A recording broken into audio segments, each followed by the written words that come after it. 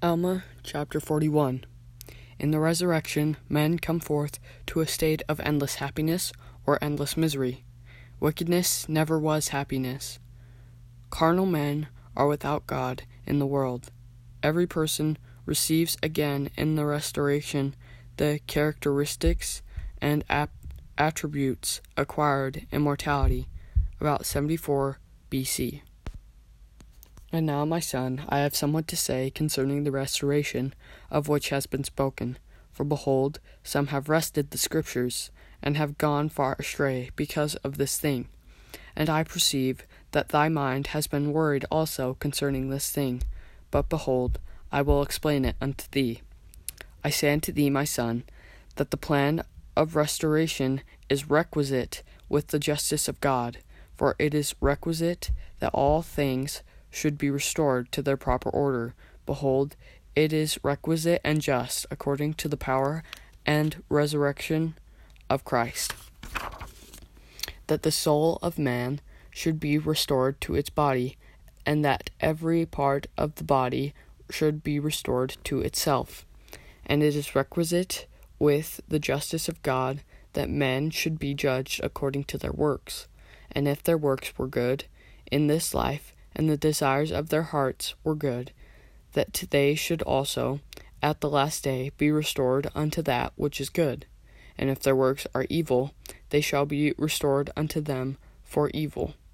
Therefore all things shall be restored to their proper order, everything to its natural frame, mortality raised to immortality, corruption to incorruption, raised to endless happiness to inherit the kingdom of God, or to endless misery, to inherit the kingdom of evil, the one on one hand, the other on the other. The one raised to happiness according to his desires of happiness, or good according to his desires of good, and the other to evil according to his desires of evil. For as he has desired to do evil all the day long, even so shall he have his reward of evil when the night cometh.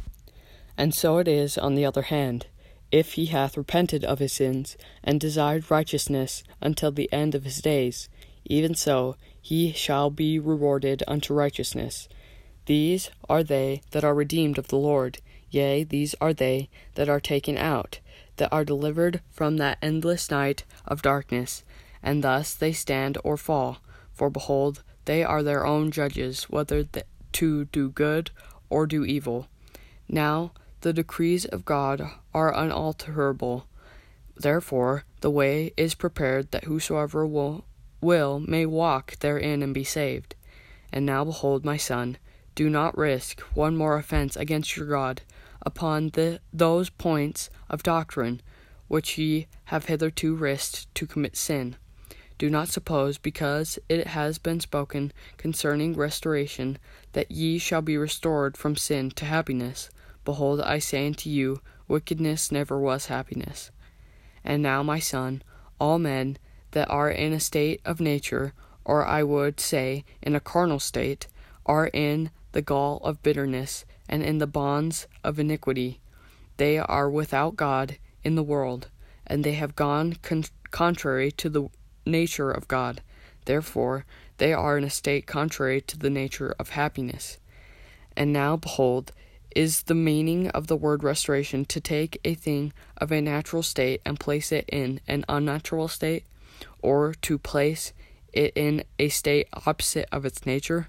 O my son, this is not the case, but the meaning of the word restoration is to bring back again evil for evil, or carnal for carnal, or devilish for devilish, good for that which is good, righteous for that which is righteous, just for that which is just, merciful for that which is merciful.